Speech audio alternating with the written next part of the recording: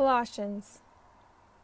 Paul, an apostle of Christ Jesus by the will of God, and Timothy our brother, to God's holy people in Colossae, the faithful brothers and sisters in Christ, grace and peace to you from God our Father.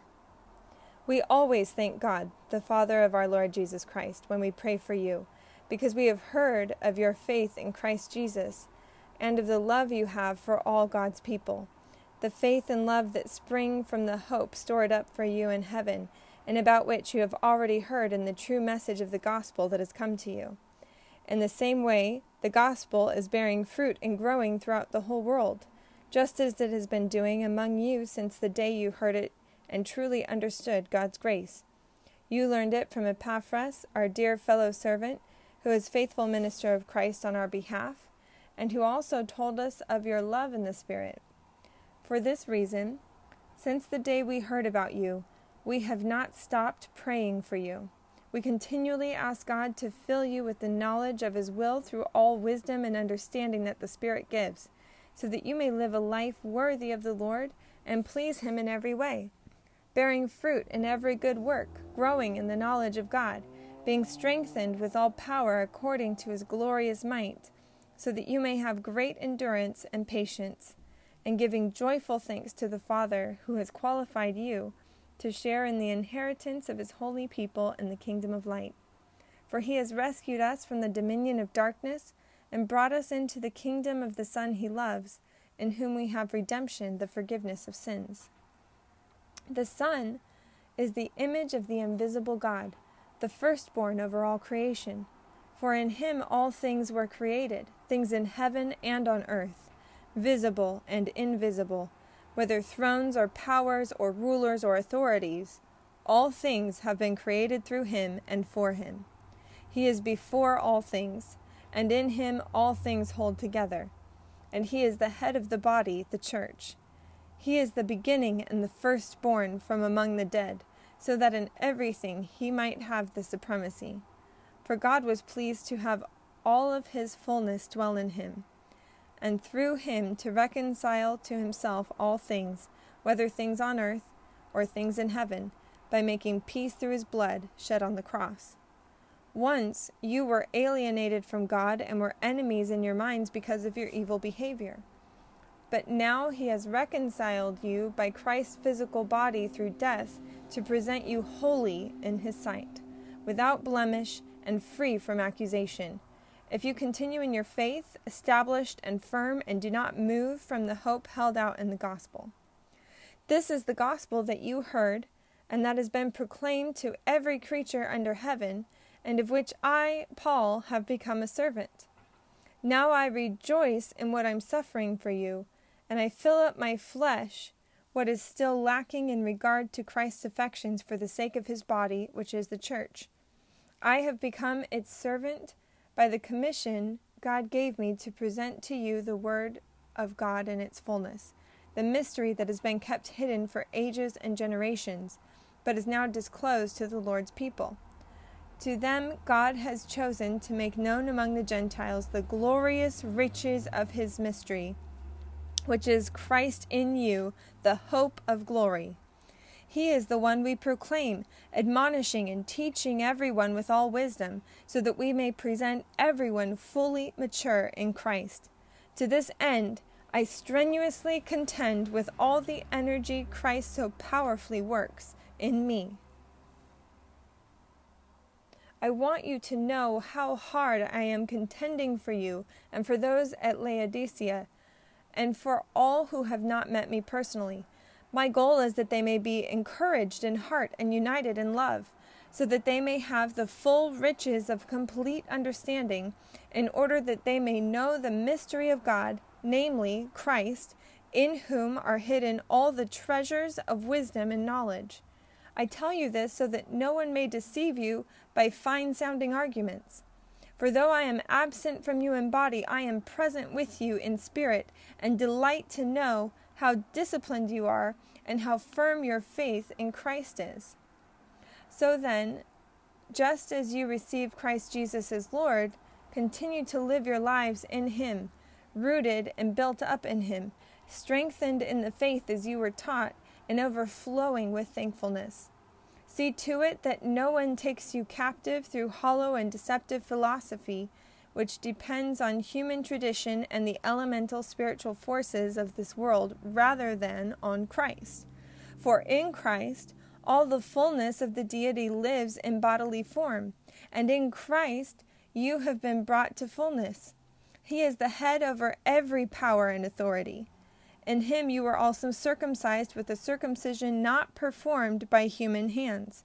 Your whole self, ruled by the flesh, was put off when you were circumcised by Christ, having been buried with him in baptism, in which you were also raised with him through your faith in the working of God, who raised him from the dead. When you were dead in your sins and in the uncircumcision of your flesh, God made you alive with Christ. He forgave us all our sins, having canceled the charge of our legal indebtedness, which stood against us and condemned us. He has taken it away, nailing it to the cross. And having disarmed the powers and authorities, he made a public spectacle of them, triumphing over them by the cross. Therefore, do not let anyone judge you by what you eat or drink, or with regard to a religious festival, a new moon celebration, or a Sabbath day. These are a shadow of the things that were to come. The reality, however, is found in Christ. Do not let anyone who delights in false humility and the worship of angels disqualify you. Such a person also goes into great detail about what they have seen. They're puffed up with idle notions by their unspiritual mind. They've lost connection with the head, from whom the whole body, supported and held together by its ligaments and sinews, grows as God causes it to grow. Since you died with Christ to the elemental spiritual forces of this world, why, as though you still belong to this world, do you submit to its rules? Do not handle, do not taste, do not touch. These rules, which have to do with things that are all destined to perish with use, are based on merely human commands and teachings. Such regulations, indeed, have an appearance of wisdom, with their self-imposed worship, their false humility, and their harsh treatment of the body, but they lack any value in restraining sensual indulgence. Since then, you have been raised with Christ. Set your hearts on things above, where Christ is, seated at the right hand of God.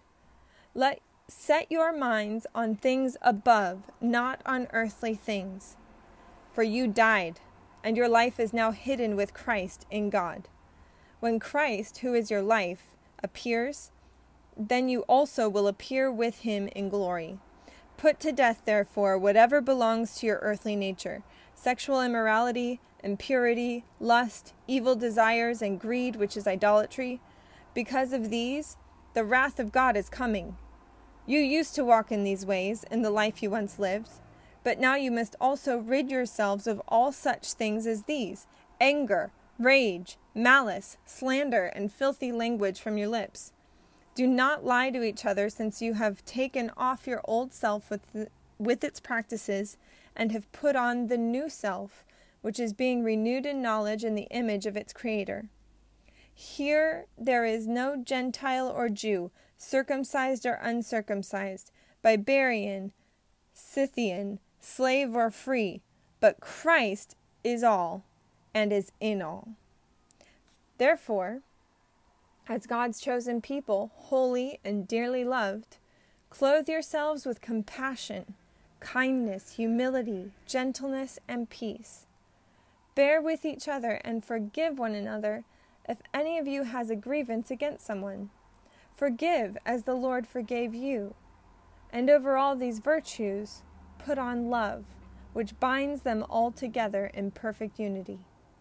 Let the peace of Christ rule in your hearts, since as members of one body you were called to peace. And be thankful. Let the message of Christ dwell among you richly as you teach and admonish one another with all wisdom through psalms, hymns, and songs from the Spirit, singing to God with gratitude in your hearts. And whatever you do, whether in word or deed, Do it all in the name of the Lord Jesus, giving thanks to God the Father through him. Wives, submit yourselves to your husbands as is fitting in the Lord. Husbands, love your wives and do not be harsh with them. Children, obey your parents and in everything, for this pleases the Lord. Fathers, do not embitter your children, or they will become discouraged. Slaves, obey your earthly masters in everything, and do it not only when their eye is on you, and to curry their favor, but with sincerity of heart and reverence for the Lord. Whatever you do, work at it with all your heart as working for the Lord, not for human masters, since you know that you will receive an inheritance from the Lord as a reward. It is the Lord Christ you are serving. Anyone who does wrong will be repaid for their wrongs, and there is no favoritism. Masters, provide your slaves with what is right and fair, because you know that you also have a master in heaven. Devote yourselves to prayer, being watchful and thankful, and pray for us too, that God may open a door for our message, so that we may proclaim the mystery of Christ, for which I am in chains. Pray that I may proclaim it clearly as I should. Be wise in the way you act toward outsiders. Make the most of every opportunity. Let your conversation be always full of grace, seasoned with salt, so that you may know how to answer everyone. Tychicus will tell you all the news about me. He is a dear brother, a faithful minister and fellow servant in the Lord. I'm sending him to you for the express purpose that you may know about our circumstances and that he may encourage your hearts. He's coming with Onesimus, our faithful and dear brother, who is one of you. They will tell you everything that is happening here. My fellow prisoner, Aristarchus, sends you his greetings, as does Mark, the cousin of Barnabas. You have received instructions about him. If he comes to you, welcome him. Jesus, who is called Justus, also sends greetings. These are the only Jews among my co-workers for the kingdom of God, and they have proved a comfort to me. Epaphras, who is one of you and a servant of Christ Jesus, sends greetings. He's always wrestling in prayer for you, that you may stand firm in all the will of God, mature and fully assured. I vouch for him that he is working hard for you and for those at Laodicea and Hierapolis. Our dear friends Luke, the doctor, and Demas send greetings. Give my greetings to the brothers and sisters at Laodicea and to Nympha and the church in her house. And this letter has been read to you. After this letter has been read to you, see that it is also read in the church of the Laodiceans, and that you in turn read the letter from Laodicea. Tell Archippus, see to it that you complete the ministry you have received in the Lord. I, Paul, write this greeting in my own hand, remembering my chains. Grace be with you.